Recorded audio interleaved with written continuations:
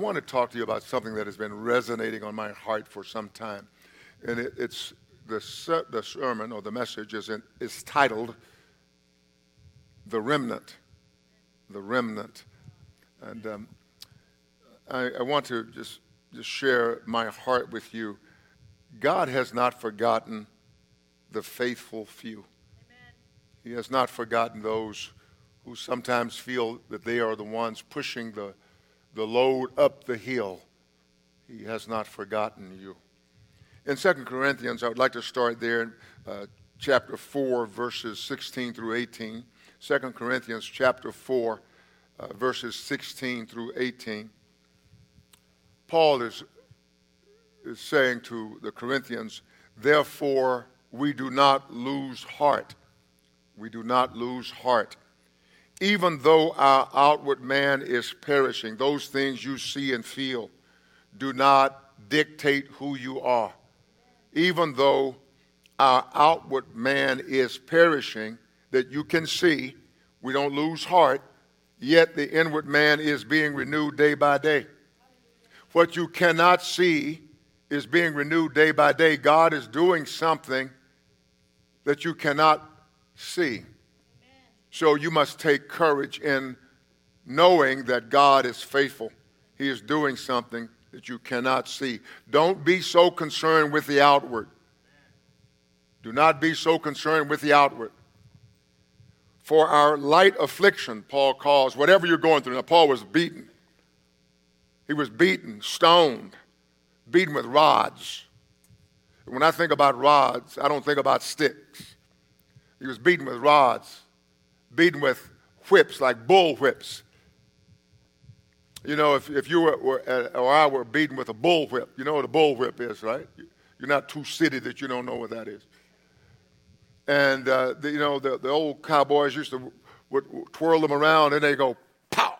He was beaten with them.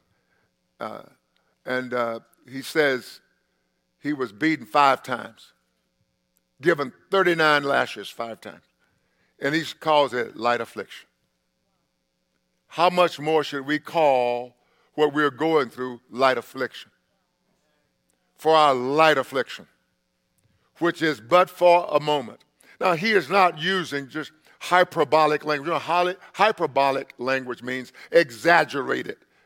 And sometimes I will use these words, but don't quit listening because I'm using the best word that I've got in my vocabulary at the time. And then I will use what they call appositives or explanatory words, okay? But it's hyperbolic. It's not hyperbolic to say this. He says it's but for a moment. So Paul is measuring our time here and our suffering here with eternity. So compare it to eternity, it's a moment. He's trying to show us something, which is but for a moment. That light affliction is working for us a far more exceeding and eternal weight of glory. Yes, so Paul is saying to us, and God thus is saying to us, do not look at the things that are going on here. You can look at what's going on and become disheartened. Some of us look at what's going on and take part in it. But we must not be disheartened. No matter what you are thinking, don't be disheartened. And if there's not the temptation to be disheartened, I wonder if you're seeing something. I wonder why God had Paul write it. There is a temptation to be disheartened. There is a temptation, as it were, to throw in the towel. You know, the throwing in the towel is boxing lore. It's boxing language when the fighter is in the ring and is getting beaten so badly. They're not falling down all the way, but they're getting beaten and they cannot block the blows and they're going to be damaged, hurt, maybe killed. And the manager throws in the towel to say, referee, stop the fight. And so that's where we are living now. And if you say, I'm not living there, you may be in jeopardy if you're not living there. So he says, while we do not look at the things which are seen, but at the things which are not seen. For the things which are seen are temporary, but the things which are not seen are eternal. Eternal. Focusing on the glitter of the temporary can cause us to lose sight of the value of the eternal. Focusing on the glitter of the temporary. And sometimes temporary things are glitter, and sometimes they're bad, but whether they are glitter or they're bad, it can cause us to lose sight of the value of the eternal. It is compared to choosing valueless things instead of the valuable. It's like choosing worthless things rather than things of worth. So remember, God has not forgotten you. In Isaiah chapter 1, verse 9, Isaiah 1, he talks about a remnant. He uses the word remnant. A remnant is a survivor, someone who remains alive or somebody at rest. It's in the Old Testament, God talks about his remnant, those who are left after judgment, those who survived the storm or the difficulty at hand. In Isaiah chapter 1, verse 9, Isaiah the prophet writes, he says, unless the Lord of hosts, Paul calls it Sabaoth, the Lord of armies, the Lord of hosts. He says, unless the Lord of hosts had left us a very small remnant. He left us a very small remnant after judgment came. After disobedience, he left a very small remnant. He says if he hadn't done that, we would have become like Sodom. We would have been made like Gomorrah. He says if God hadn't left us alive, everything would have been lost. So even in judgment, we find God's mercy. We find God's mercy. Before I go to Romans 9, I'm going to go to Romans 9, verse 27. Paul reiterates this prophetic statement by Isaiah. I want to just go on record as saying that I never considered myself a prophet, and I do not at this juncture consider myself. But I do know that as I read the prophets, I see some similarities in that no matter how I try to get away from this theme, I cannot. To get away from this theme that you hear over and over is safe for you. It is safe for you. It is safe for those in this audience. Because I try to get away, and if I manage to get away from this theme, you will know one thing. Either you have overcome everything or I'm disobedient. I've tried. I've fasted. I've prayed. I've called out to God, and I cannot. So I want you to know this. It is safe for you. It is safe for you. Now listen to Romans 9. So Paul calls out. Paul writes from Isaiah's readings, and he writes because the remnant is a reality. And before I read that, let me just say, when we talk about the remnant, we are showing that God, though he judged Israel, he brought, you know the story, God chose a man, Abraham. Then he chose a family, Abraham's family. Then he made a nation of them. And then he brought them into a nationhood and a kingdom. And they disobeyed him. Once the living got good, they walked away from God. They did everything like the bad people did. There was no distinction between the good and the bad in their mind. You could not differentiate the people of God from the heathen. And so God judged them. Are you still with me? God judged them. But in the judgment, he left a seed. He left a remnant. This is what we're talking about. I'm saying no matter what's going on in the world, no matter who defects, God's going to have somebody. That's what I'm telling you. I want to encourage you today. And I want you to say, he's got me. I'm that somebody. I'm one of those somebodies. Hallelujah. Hallelujah. So God's going to have somebody who survives. He is never left without a witness. Let's read.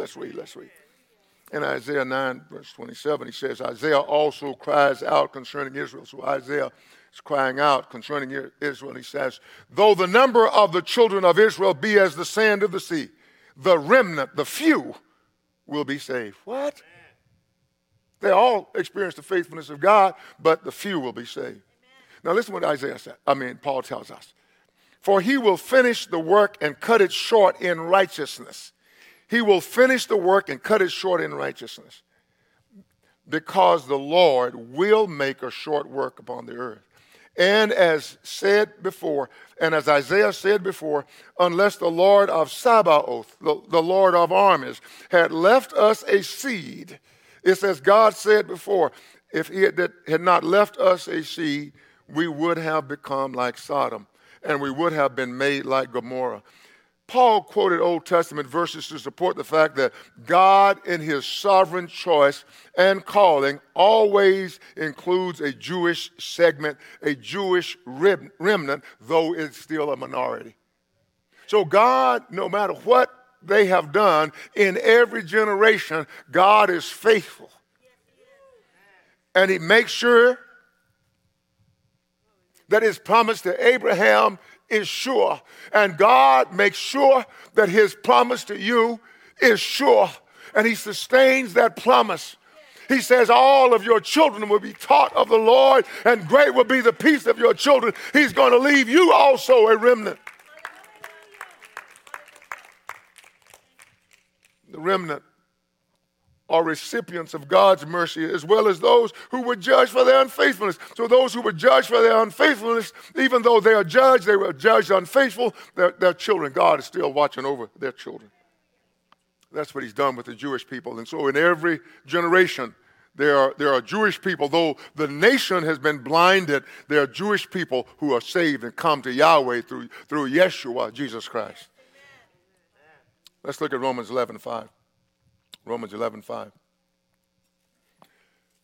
Romans 11:5 says, even so then, at this present time, there is a remnant according to the election of grace. And so what Paul says is, even now, this was approximately 2,000 years ago, a little less, he says, even now, there is a remnant according to the election of grace, a remnant of Jewish believers.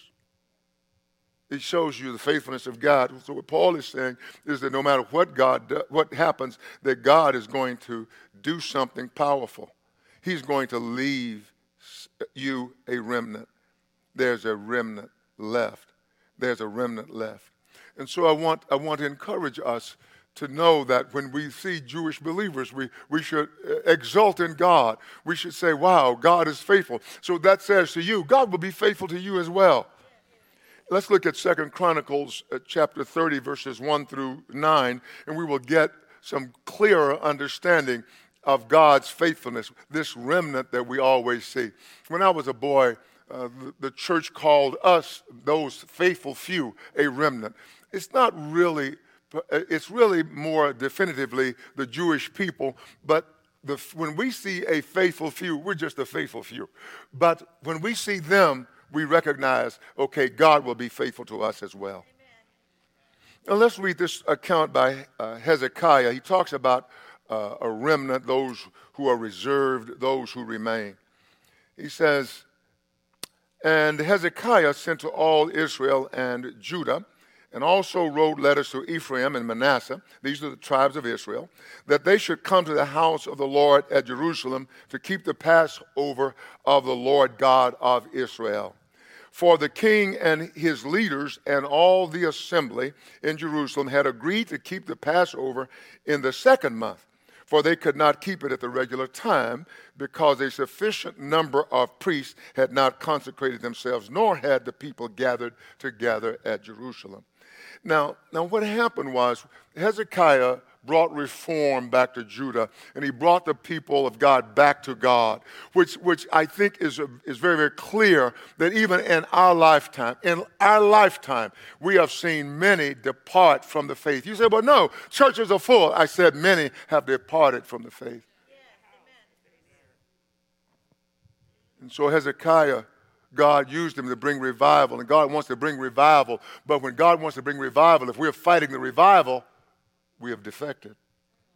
We're on the wrong side. You know, what we see is not revival. What we see is not revival. What we see in our land is not revival. What we see in many parts of the world is not revival. It doesn't matter rather how many people go to church, it's not revival. We got to look at that. We have to know that. Then we have to know, hey, we're right here. We're right here in the Scriptures. And if you're really reading the Scriptures with an open heart and open mind, you realize, oh, wow, we're right here in the Scriptures. Oh, wow, God is doing something right here among us. Can we not see it? Let's continue to read. And so the matter pleased the king and all the assembly, so they resolved to make a proclamation throughout all Israel from Beersheba to Dan, and that is from the southernmost region to the northernmost region. It would be like saying something like from Laredo to Maine, something like that. It would be saying something like that. And I believe I have my geography pretty much right, to Maine, I think. So that would be like that. So all throughout the land, they had sent this proclamation that they should keep the Passover to the Lord of Israel at Jerusalem, since they had not done it for a long time in the prescribed manner. In the prescribed manner. So there's a big difference in prescription and description.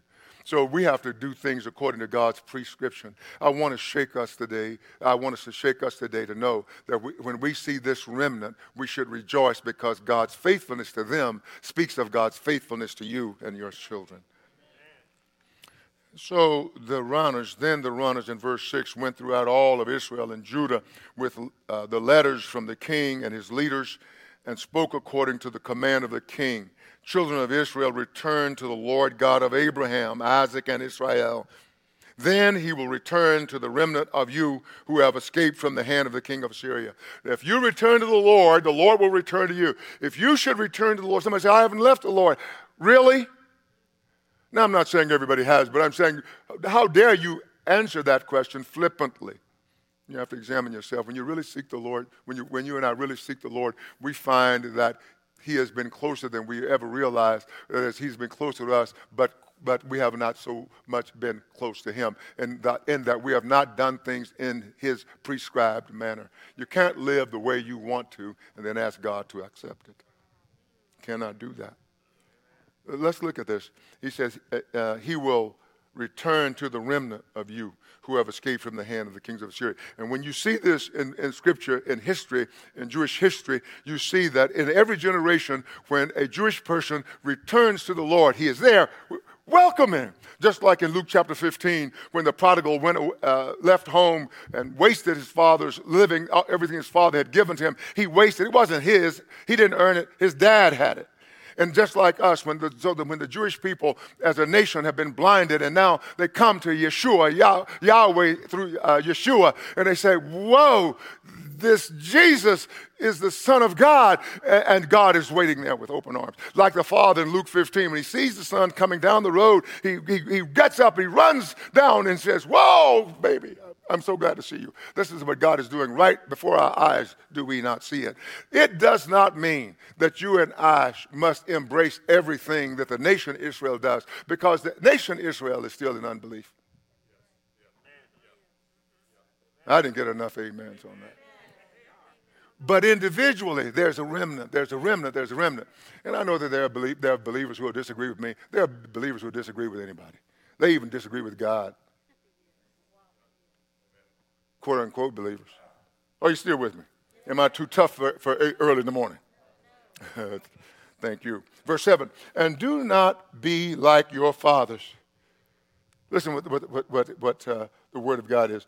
Do not be like your fathers and your brethren who trespassed against the Lord God of their fathers, so that he gave them up to desolation, as you see. Now do not be stiff-necked as your fathers were, but yield yourselves to the Lord and enter his sanctuary, which he has sanctified forever, and serve the Lord your God, that the fierceness of his wrath may turn away from you. For if you return to the Lord, your brethren and your children will be treated with compassion. For if you return to the Lord, your brethren and your children will be treated with compassion by those who led them captive, so that they may come back to this land. For the Lord your God is gracious and merciful, and will not turn his face from you if you return to him. This is what I want to say to all of us when you see our nation. And by the way, whenever I say these things, invariably there's somebody who thinks that I'm talking about politics.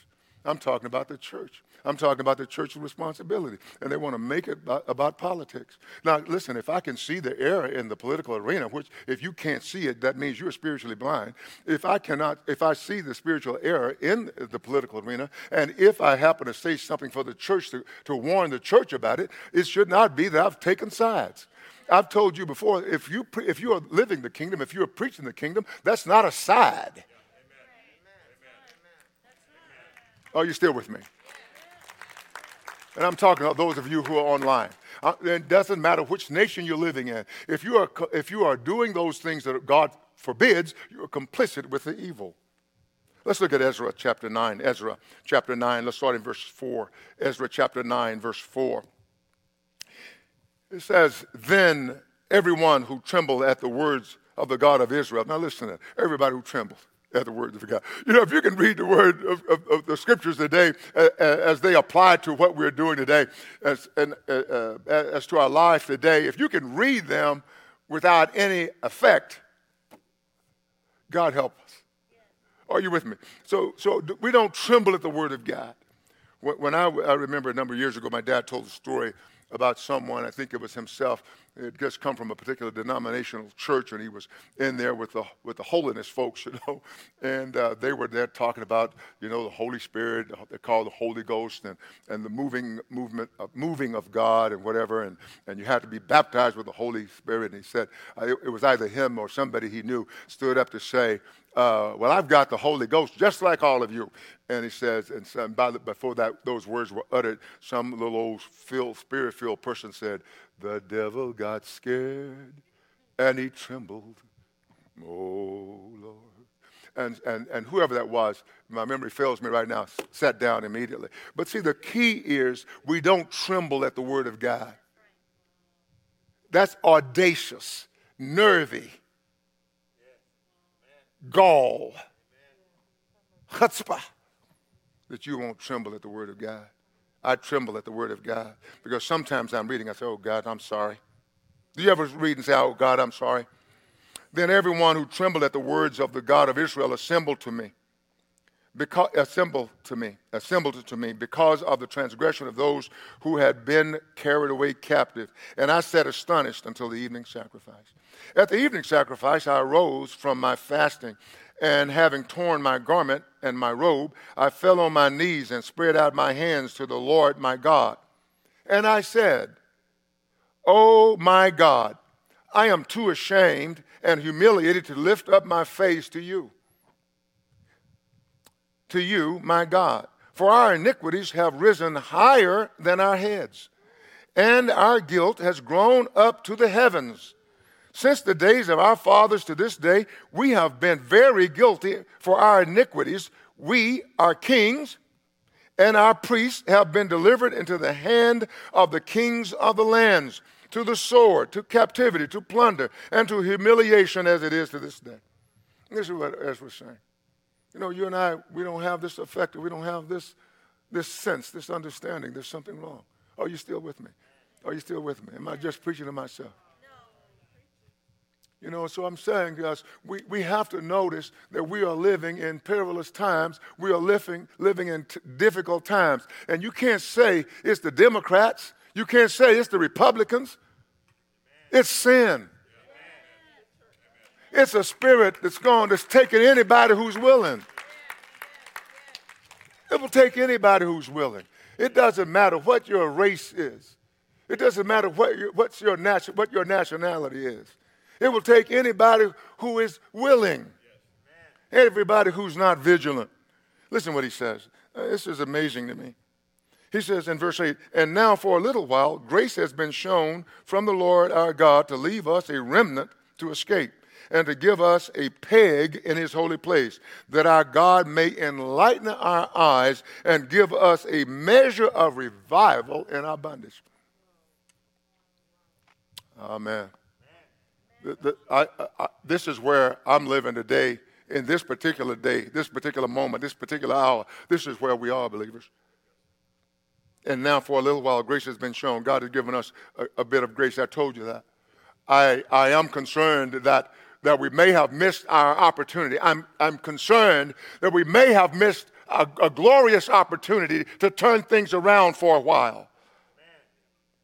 But he's given us a small bit of grace. And for a little while, grace has been shown from the Lord our God to leave us a remnant to escape. There are few believers in the world now to escape, and to give us a peg in his holy place, that our God may enlighten our eyes and give us a measure of revival in our bondage, in our difficulty, in this perplexing time where we are. He's given us some grace. He's enlightening our eyes. He's causing many of us to see. But he extended mercy to us in the sight of the kings of Persia to revive us, to repair the house of our God, to rebuild its ruins, and to give us a wall in Judah and Jerusalem. And what God is saying here through Ezra, I believe he's saying to us today that God is giving us an opportunity to repair the damage, repair the damage that has been done to the house of God by our leaders.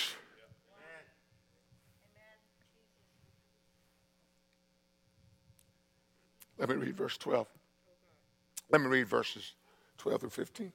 Now, therefore, do not give your daughters as wives for their sons, nor take their daughters to your sons, and never seek their peace or prosperity. Never seek their peace or prosperity, that you may be strong and eat the good of the land and leave it as an inheritance to your children forever. He's telling us, he's prescribing in us what to do and how to walk out this thing. When he says don't give your daughters, what he's saying is don't be complicit with evil. The end does not justify the means. Does not.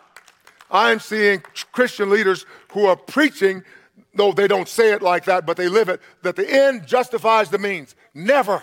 Not with us. We do not practice situational ethics. You know what that means, situational ethics? Oh, I can do this in this situation if I can get some good out of it. No. We have to be righteous all the time. Okay, let me hurry.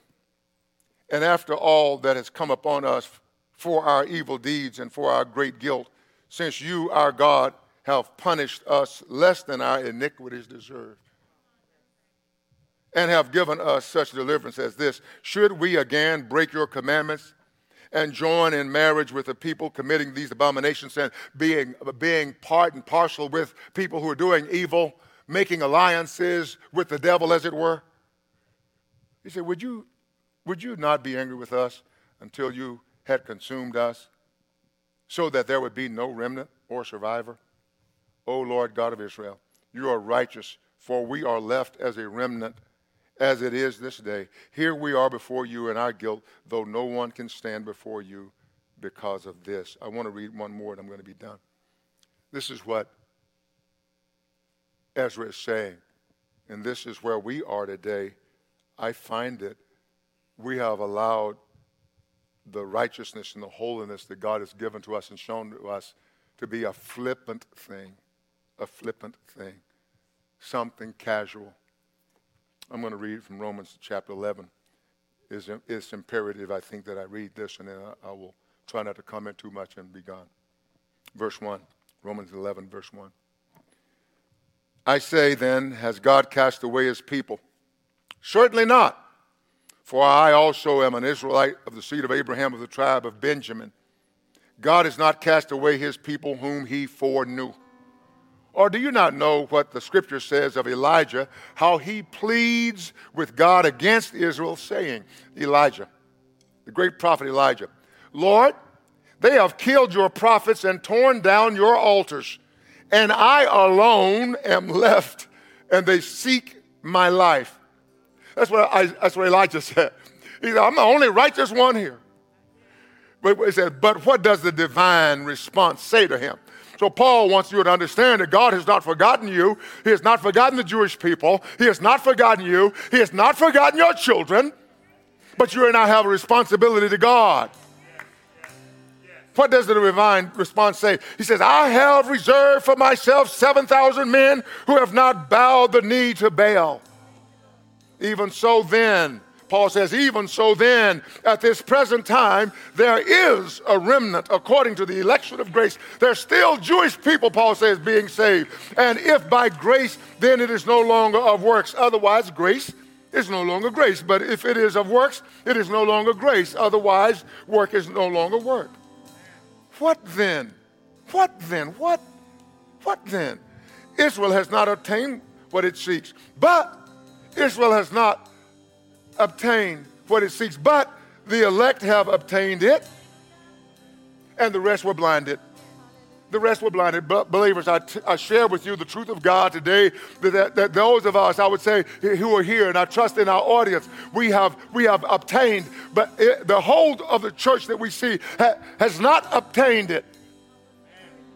I'm just talking to you. It's not religiosity, man. It's reality. He said the rest were blinded, just as it is written, God has given them a spirit of stupor, eyes that they should not see and ears that they should not hear to this very day. So they're in a stupor, you know, like those zombies, living life.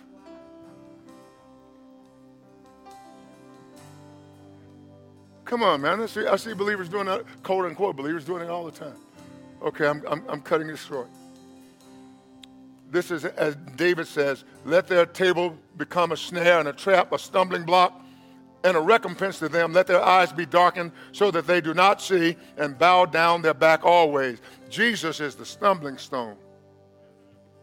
Jesus is the stumbling stone. I'll read this in the next service. I'll finish it in the next service. But Jesus is the stumbling stone. And even right now, some of the people that we are in relationship with, Jesus is a stumbling stone for them. You know what I'm saying? And for some of us, Jesus is a stumbling stone because we want Jesus, but not too much of him. All right. We don't want a Jesus who will move on us. I was praying with a young woman yesterday. She was in deep distress, and I was praying for her rather. As I was praying, she began to pray with a depth that I've rarely ever seen. At a depth. And I go, you see, we want Jesus, but we don't want him in those depths, at that level of deepness, to where she began to pray, and I was thinking, this is unusual. And she began to pray, in an unknown tongue, and it was unknown to me, but I can tell you I was moved by it. It was a depth that I have rarely, if ever, heard. Are you with me? Let's go all the way with Jesus, Brother James. Let's go all the way with Jesus. Let's go all the way with Jesus.